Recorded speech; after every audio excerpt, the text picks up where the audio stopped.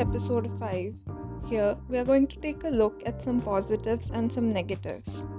Italy probably has one of the most unique locations pertaining to the fact that it serves as a coast, has high mountain ranges, and a favorable climate for tourism all year round. Italy's tourism potential is perhaps one of its greatest strengths. With its scenic beauty, art galleries, historic sites, architectural marvels, and culinary delicacies, it has something to offer to everyone. In fact, Italy has over 50 million tourists, and this earns it the position in the top 5 most visited countries in the world. In addition to that, the country has around 47 World Heritage Sites according to UNESCO. If Italy wanted to boast about having an interesting historical background, it would not be wrong. Owing to the fact that it is the birthplace of one of the most important empires, the Roman Empire, as well as the famous Renaissance period. It has already been established that Italy has a lot to offer in terms of tourism. However, the country has not fully exploited its capabilities, especially with regard to art and mountain related activities. Italy also connects global markets. Italy is a key gateway to the European single market and its 500 million consumers, but is also close to Northern Africa, the Middle East, and their further 270 million potential customers.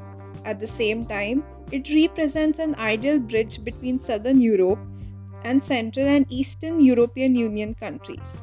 For over 30 years, Italy has been the second largest manufacturing economy in Europe, surpassed only by Germany, and is the 6th to 7th top manufacturer in the world. Italy has large manufacturing trade surplus, ranking among the global leaders for 935 products out of 5,000 marketed goods. Next one is education. The quality of Italian education is excellent. More than 20 different universities rank in the top 500 academic institutions in the world, and over 3 lakh students graduate every year. Nonetheless, Italian hourly labor costs are below the Eurozone average. They are 18% lower than in France and 10% than in Germany.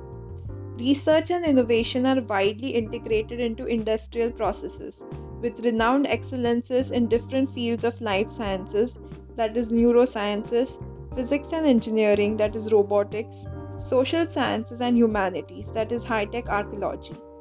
Italian researchers whose performance in publishing high-quality and widely quoted papers is recognized as one of the best in global academia, lead and actively contribute to several European research and development networks. Next one is investment.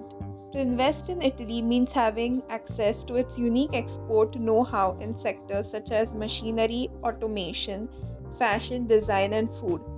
Companies investing in Italy can also rely on extensive networks of SMEs and industrial clusters able to supply intermediate high-quality products along global value chains.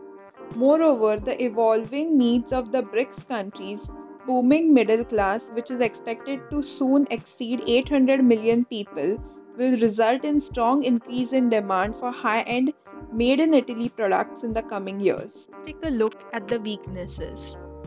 Due to the fact that businesses suffered greatly because of the economic crisis, a great number of people either lost their jobs or could not gain employment, which led to an increase in the unemployment rate.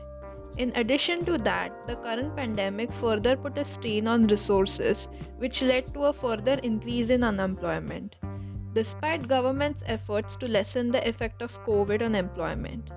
Italy's public debt is perhaps a great weakness, and it further increased to 160% of the GDP in 2020, while the GDP fell by 11.9%.